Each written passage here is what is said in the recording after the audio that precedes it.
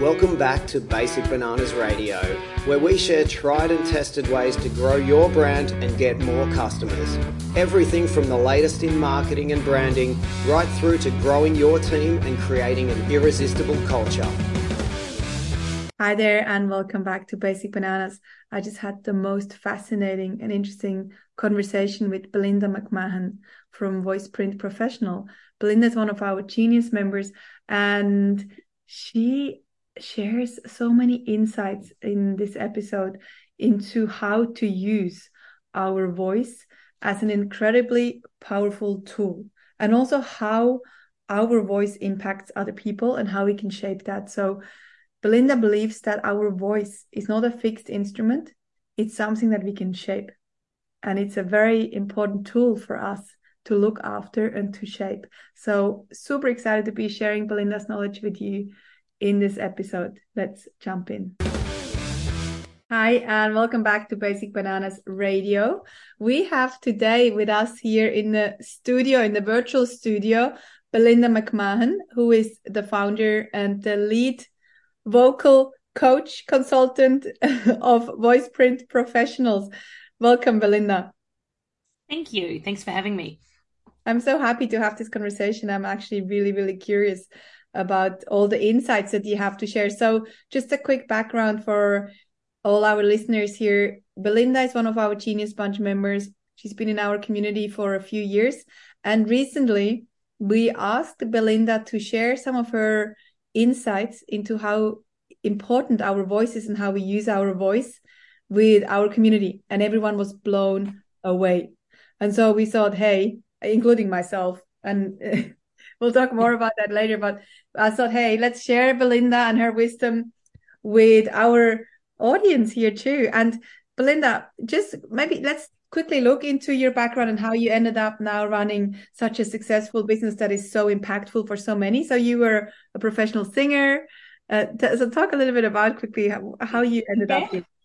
Yeah, look, I mean, voice has literally been my entire life. I started performing at a very young age. I think I was only about 6 or 7. And so I performed all through my childhood, loved it as a singer, trained as a singer.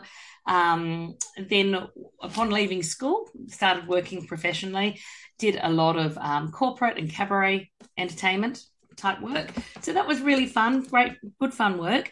But I always had just a real love and a passion for voice science. Like I just loved it. I found it really interesting. How does the voice work? How are we using it? How can we use it in a different way to get a different sound?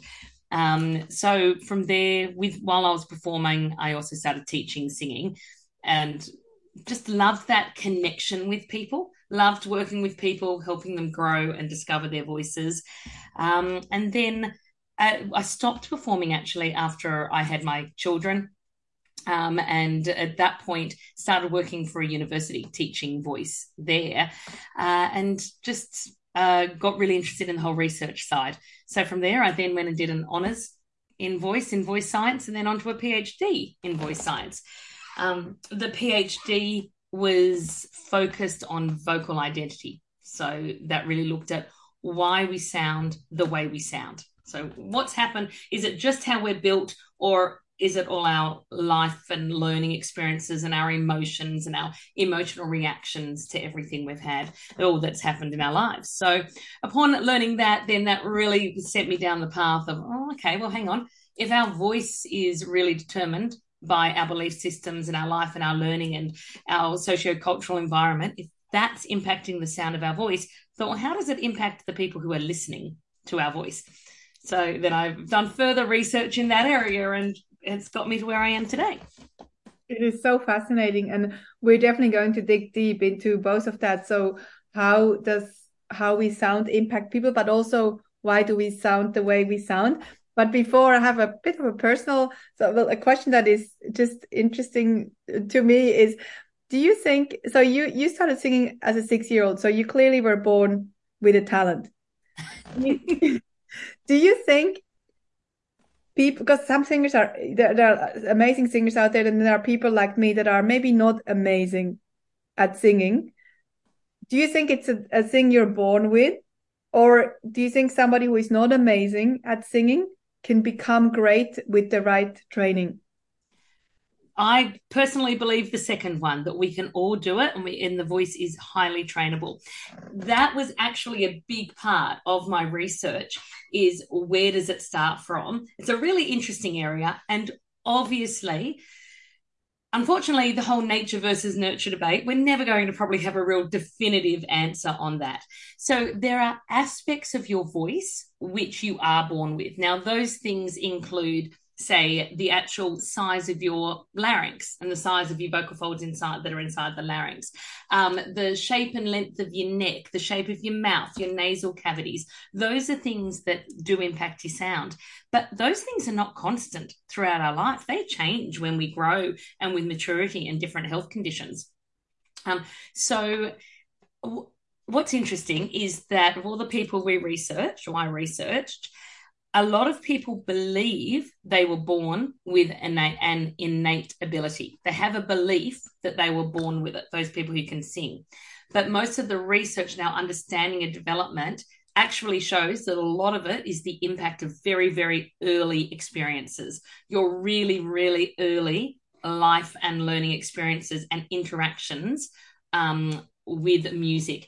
Like, a baby is actually born with a predisposition to liking certain music and certain sounds according to what the mother liked. So in the third trimester, if a woman is listening to music and loves it and she has a positive emotional response, it makes her feel calm, it makes her feel happy. That baby gets that same emotional response to that music. So we're already born with an affinity to, say, things being on beat, like a structured beat, because we hear so much of that throughout our lives. We prefer consonants rather than dissonance, so sounds that sound good rather than clashing notes. We will prefer those. Now, just to point out, obviously my research is more in Western culture and Western culture musics. So, and that's actually where culture can have an impact as well. But the tone of voice that we hear, even in the womb, will be able to, if there's an aggressive or an angry sounding voice or sound that then the female has a stress response to and reaction to, that baby is learning that. So they learn that from the very beginning.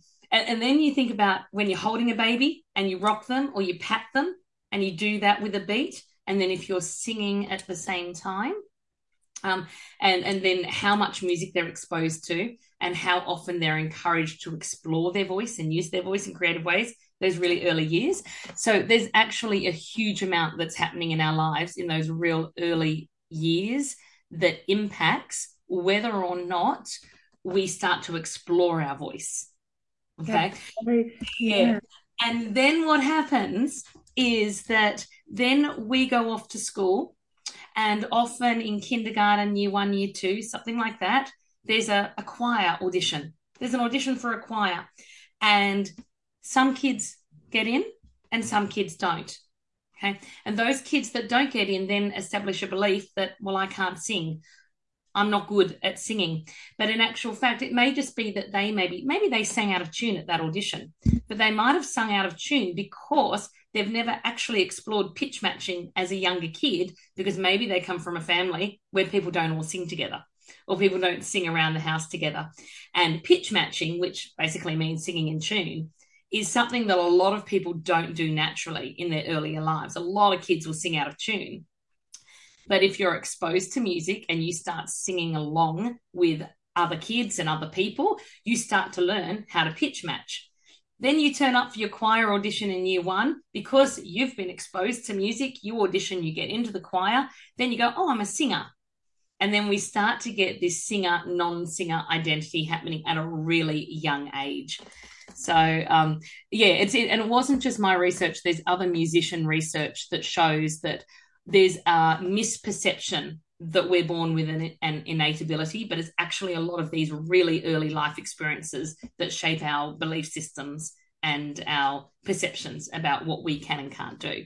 Yeah, I can see that. And actually, it is exactly how you explained. I feel like it's exactly how I was brought up and how Luana, so my 2-year-old, I love music. There's always music here. I play music. And so I play instruments, and then there's always music. There's always music, and there always has been. So she is obsessed with music. She comes home from daycare, she goes, music? I'm like, yeah, we can listen to music. And she wakes up and we play music and she starts dancing.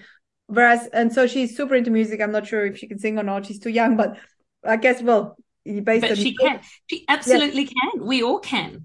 Like, that's literally. Exactly right. I shouldn't have said it that way. Exactly. Whereas my upbringing is my family was not musical. So my mom and dad never played much music. Even now, when I go back to mom's house, there isn't much music ever happening, playing, and also nobody played instruments. So I grew up in an environment where there wasn't much music. And then I did do the choir thing and I did get in, and I actually think I probably was better back then because of the mindset, because I got in and I thought I can sing. And then later in life, I think my mom once made a comment that I can't sing. And suddenly I think that changed my mind. And suddenly I probably sang worse than I used to, because now, based on your research, it's actually our mindset impacting the way that we can use our voice. It is, absolutely. Literally, the voice can only do what the mind tells it to do and what it believes it can do. So mindset is a huge part of it. And okay, we're talking now just kids with singing, but if we think about the fact that singing is purely just vocal expression, that's all it is.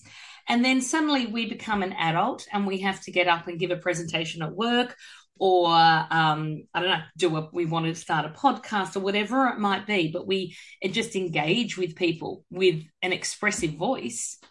That belief system that, hang on, no, I can't use my voice expressively, that's not me, that can still be traveling with us in our adult years about how we believe we can or can't use our voice, what our voice is capable of doing.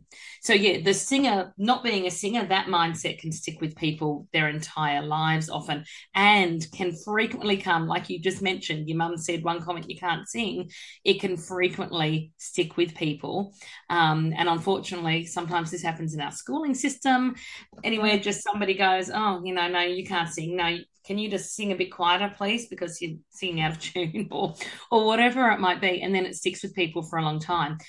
And, maybe if it just means they don't sing, maybe that's not the end of the world, though. I mean, obviously singing is great for so many reasons, but it actually impacts how they can use their voice in general in life, because they don't believe, they haven't explored that expressive ability of their voice. And so you believe that anyone who thinks that they can't sing or that they don't have a great voice, they can change that by working on the mindset. Yep, mindset and technique as well. So singing is, and in fact, voice use in general is a fabulous mix of psychology and physiology. Okay, so how the instrument works. So the instrument is a wind instrument. It needs to start with breath and breath flow. We need that. We then need to get a particular vibration happening at the level of the vocal folds. That's where the sound starts. And then we resonate the sound through our throat and our mouth, and sometimes our nasal cavities as well, depending on the sound. So singing training, the technique part, or any sort of voice training, in fact, it's the same for spoken voice as well. We are working on getting those parts of how we make the sound working better. We're working efficiently, working with coordination. If we want a more resonant, warmer vocal tone, a richer vocal tone, then we need to make sure we've got the right breath flow, that we're getting the right vibration here, and then we've got the space for the resonance.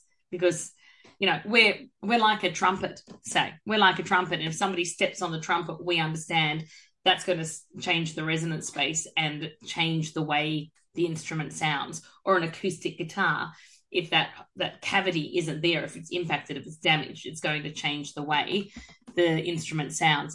It's exactly the same with the voice. Singing or speaking, it's exactly the same. The only difference with singing is that we need a little bit more pitch control and a bit more, we need to navigate, probably a wider pitch range and often longer sustained phrases. But yeah, anyone really can learn. And the mindset, yes, because if we don't believe we can do it, but also if we have negative emotions about it, emotion is hugely heard in the voice because it tightens the muscles around the larynx and the muscles in the throat. It tightens that area and impacts the sound. And there's a lot of connection too with our autonomic nervous system as well, and voice. So yeah, the psychology is really important. So that's why personally I love the voice as an instrument, as an expressive instrument for communication, whether we're singing or whether we're speaking, because it is this amazing mix of psychology and thought processes and belief systems with science. Like sound itself is literally just physics. The creation of sound is physics, but then we have all of this, the psychological aspect of it as well. Makes it such an amazing space to work in. Is what I think. And I can tell how passionate you are because this is your thing, and it is so interesting. Are there any? We will also talk about how the sound impacts people. Our sound of the voice. Are there any techniques that you can just share? I know it's a lot of visual, things that you have to show people. But if it's just if it's on a podcast, is there anything that you can? Yeah. Absolutely. Try. Absolutely. The first thing to start developing vocal control, and obviously we'll focus on speaking voice here, because for most business people, that's probably what's going to be more important for them. The first step is actually focusing on the breathing, because as I said, it is a breath instrument, it's a wind instrument. And if we hold on, as an example, if I hold onto my breath here a little bit, I'm not allowing that flow, my voice will become a little bit more quivery. It can become a bit tight sounding. And, and I tend to sound quite nervous. I'm going to sound nervous, or I'll sound unsure. I personally know when I listen to people with a voice like that, all I want to do is take a deep breath. It makes me hold my breath. So I stop focusing on what they're saying, and instead I'm too caught up and feeling a bit uncomfortable. And I've noticed that with quite a few politicians on the news, and when they're speaking, you just go, oh, please breathe. Just breathe. So taking that breath. So breathing exercises, just taking that really deep breath in. It's often referred to as diaphragmatic breathing, but that just means expanding the lower abdominal and expanding the rib cage sideways and expanding the abdominal area outwards, like your stomach is a balloon. And when it fills up with air, we're expanding it. And it's referred to as diaphragmatic breathing because when we open up that space by releasing the abdominal, the diaphragm can move down lower. And then that enables us to get more air into our lungs.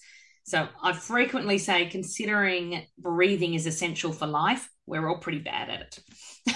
It's not something that we're great at doing.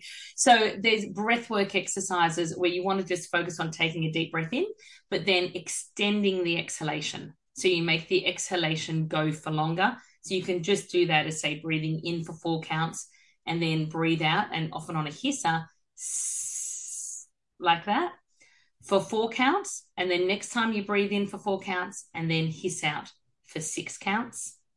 Then breathe in for 4 counts and then hiss out for 8 counts. And then you can increase that within an individual's comfortable range. Okay, so as far as they can be comfortable. Yeah, that makes sense. And would you breathe in through the nose and then obviously out through the mouth, through the... You can actually breathe in through your nose or your mouth. It won't make a lot of difference to you. If you're somebody who gets a little bit congested in the nose, you may find that breathing through your nose is quite limiting. It can be, breathing through your nose, though, can be more relaxing. So if you're doing the breath work to help bring on a bit of a state of relaxation, which it is very effective for, then breathing through your nose can be good. But if your nose is congested, you use your mouth, that's completely fine. Largely in singing, we actually breathe through our mouth more than our nose because we need to get a huge amount of air in very quickly. Mm-hmm. And you can get a lot more air through your mouth.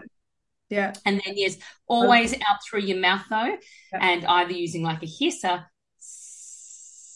like that, so you can hear it and you're controlling it. Because what you don't want is this. You don't want...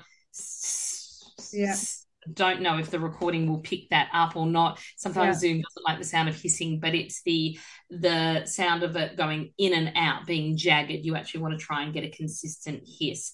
So that's just a very good starting point, because if you can activate your breath flow, then you activate your breath flow. Then step one, you're getting the right amount of breath to your voice, to the larynx. And then the next step would actually to move to some voice work exercises. And there's some simple little sirens you can do. They help to warm your voice up. They help to connect and engage your breath. And they actually also help release any muscular tension that you're holding in the throat. And remember, we said before, if that space is tight or constricted, it will impact the resonance quality. So when we hear singers that have these lovely, resonant, rich voices, this space where they're resonating the sound in is very open. And you can then often hear their voices, their speaking voices, remain very resonant and warm because they've trained that opening in their throat. And so these exercises, and I did one of these with you guys at the summit at the end of last year, the experience rather, and those sirens. So you can use a lip trill, which is the like thinking like a blowing a raspberry. Some people have trouble with that one, but it's a really effective one if you can get it to work.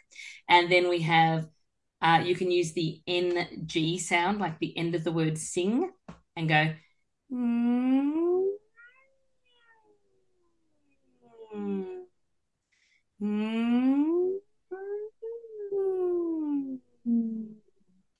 So you can do the NG sound, the lip trill. Another great one is a Z sound, just going.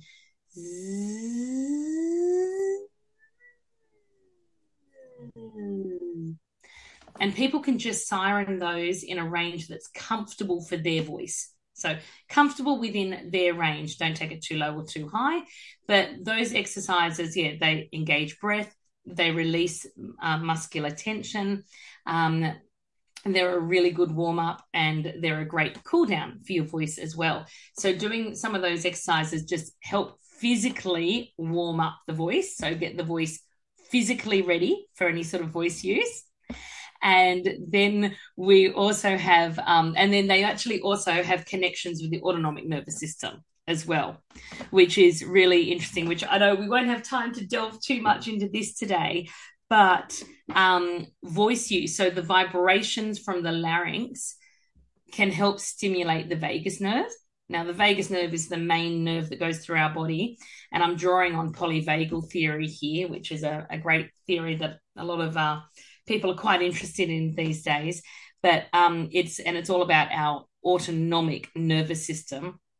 Now, if we by you doing breath work and by doing some voice work like we just did, both of those things, using the diaphragm, slowing down the breathing, and getting vibrations from the larynx, can actually stimulate the vagus nerve, which helps keep us in that space in our nervous system, which is known as the ventral vagal space. It's the space of safety and connection. It's, that's the space where we operate best. When we're in that space, that's a space where we can operate from a place of flow and ease and comfort, and we can connect with people. But if we get stressed, if something happens and we move out of that space, the next space we go into the sympathetic nervous system, which is the space of fight or flight, that space there, that reaction. So if we have a stressful day and a stressful reaction or something, we move into that sympathetic nervous system. If that gets started or gets triggered, I should say, you can actually do breath work, like I was just talking about, and voice work to move us back, to help us move back to that ventral vagal space of the parasympathetic nervous system, which is where we'll operate more optimally. And it's not just about emotions such as feeling connected and safe. When we're in the ventral vagal space, because the vagus nerve controls most of the major organs in our body as well, it also impacts our blood pressure, our heart rate, our digestive system, all of those things. So it's actually really miraculous. So if you think about why have so many different healing practices included chanting and humming or om and sounds like that, and why does singing make us feel good? Why does it using our voice? It's the vibrations from the larynx.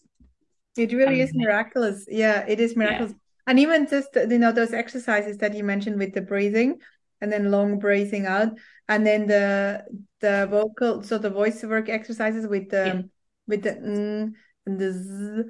These are things that will take, we could do this every morning when we wake up, Yeah, absolutely. Great. And I do because I use my voice literally all day, every day to ensure that my voice doesn't get fatigued and can't keep going.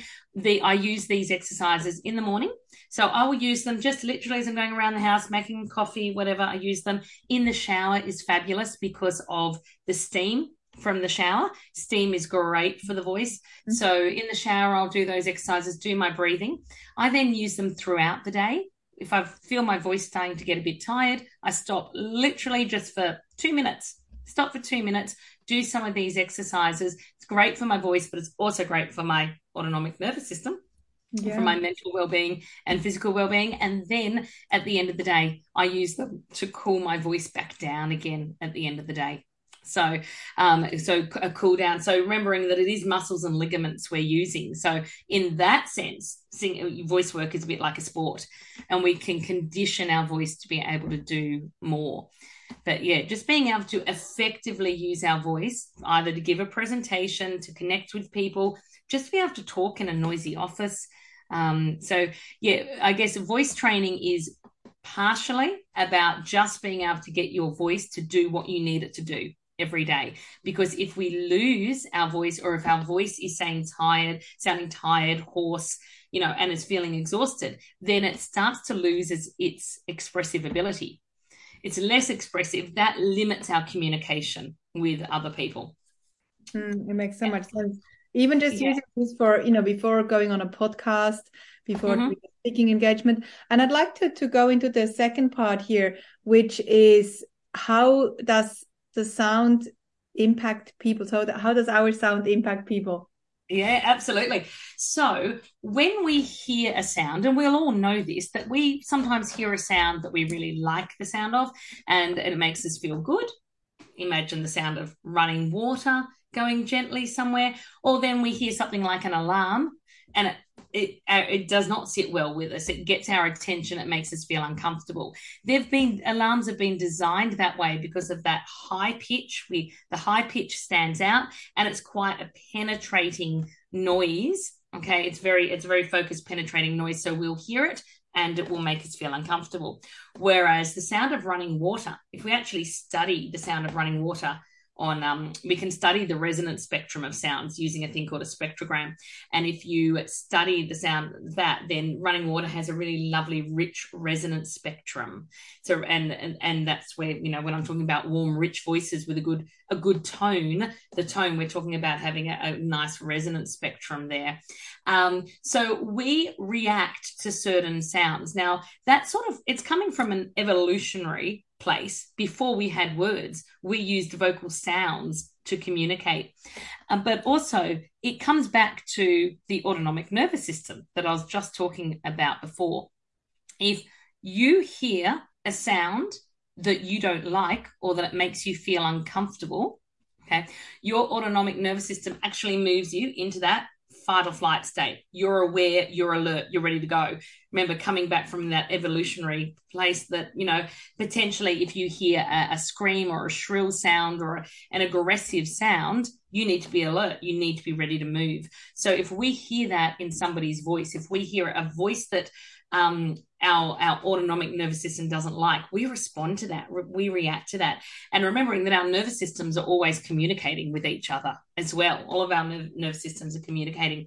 So if my voice was a sound or a voice that you didn't like, it made you feel uncomfortable, and you moved into your sympathetic nervous system in place of fight or flight, you will actually stop listening to my words. This will be happening unconsciously. You're not aware of this.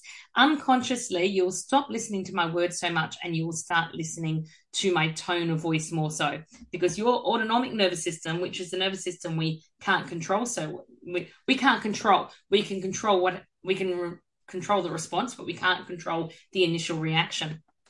It's going, hang on, something's going on here I'm not happy about, and it's now listening to the tone of voice, not the words so much. So when we're connecting with people, whether we're talking on a podcast, whether we're doing a presentation, whether we're in a teaching setting, whether we're just talking with family members, partners, kids, whoever it might be, we want to use a tone of voice that makes somebody feel comfortable and safe and connected.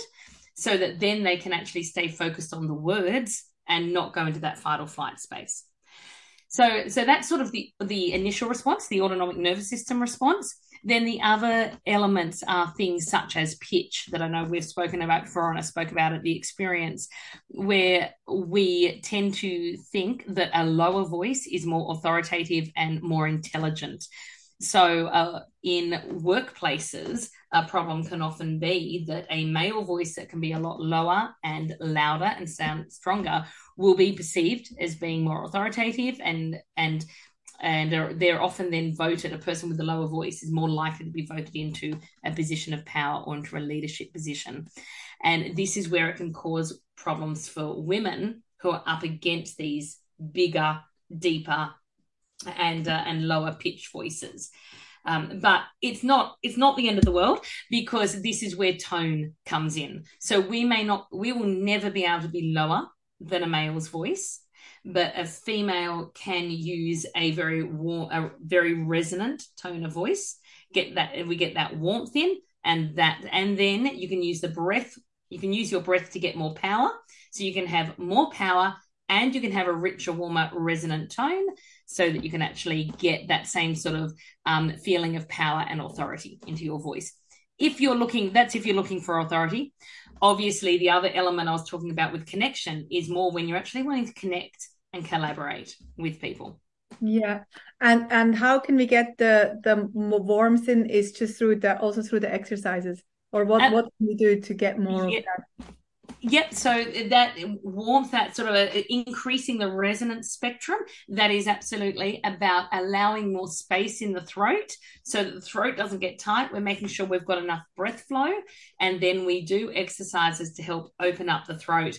And really, it very much is about repetitive work. Okay. It's about repetitive training. It's, if you align it here with the sport, if you decide that you want to run for a marathon, you don't just go and do one running session and then run for that marathon. You are training, because through training, you are building your fitness and your stamina and all of those things. And it's exactly the same with your voice, that we're training muscles and training ligaments to work in a particular way to create a particular sound. And over time, through training, the new vocal habits will get wired into our brain. And this is where neuroplasticity comes into it, that our current sound has often been wired in. We've got used to speaking a particular way, and that vocal habit is wired into our brain. So we need to create new vocal habits. So as with learning anything new, at the beginning, you do need to be far more mindful about it. You need to really think about it, and you need to start some training. The voice responds really well to small amounts of training on a regular basis. So regularly doing some exercises, getting feedback from other people or feedback from yourself by watching a video or listening to a recording, hearing how you sound, considering how you're coming across. And also just starting to become mindful. Most people are actually fairly surprised when they learn how much their vocal tone could be influencing other people. But I ask everyone just to do an activity just for a week, and just for 1 week, go around listening to the voices you hear and stop and realize how many unconscious sort of assumptions you have just made about that person. You hear a voice and you will assume things like whether they're intelligent, whether they're not intelligent, whether they could be a good leader, whether they're nervous, whether they're an anxious person, whether they're an energetic person, whether they could inspire people. We make those assumptions on people all the time by the sound of their voice, but mostly we're doing it on a very unconscious level. But if we just stop and become mindful for a moment, then we can just stop and become a little bit mindful about how we're using our voice. Because I'm sure we all know, we can all remember a situation where we've been a bit stressed or angry or whatever it might be, or even depressed, and our vocal tone has then potentially changed the energy of an entire room by the way we have used our voice. And that is how impactful our voice can be.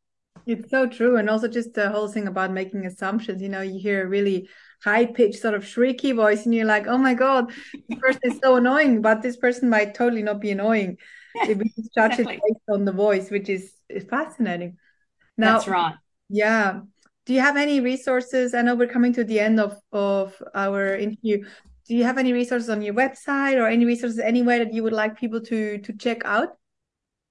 Well, I will actually, as you know, the new website will be launching very soon, and we will be having some things going up there. And look, I have just recently done a video with an introduction to breathwork and voice work. So if anybody is interested in having that video as a bit of a starter, they can either go to, at the moment, I'll send them to the old website, which is drbelindamcmahon.com.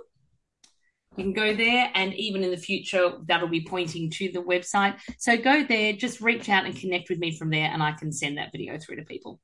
Amazing. That sounds great. And we'll also link everything in the show notes.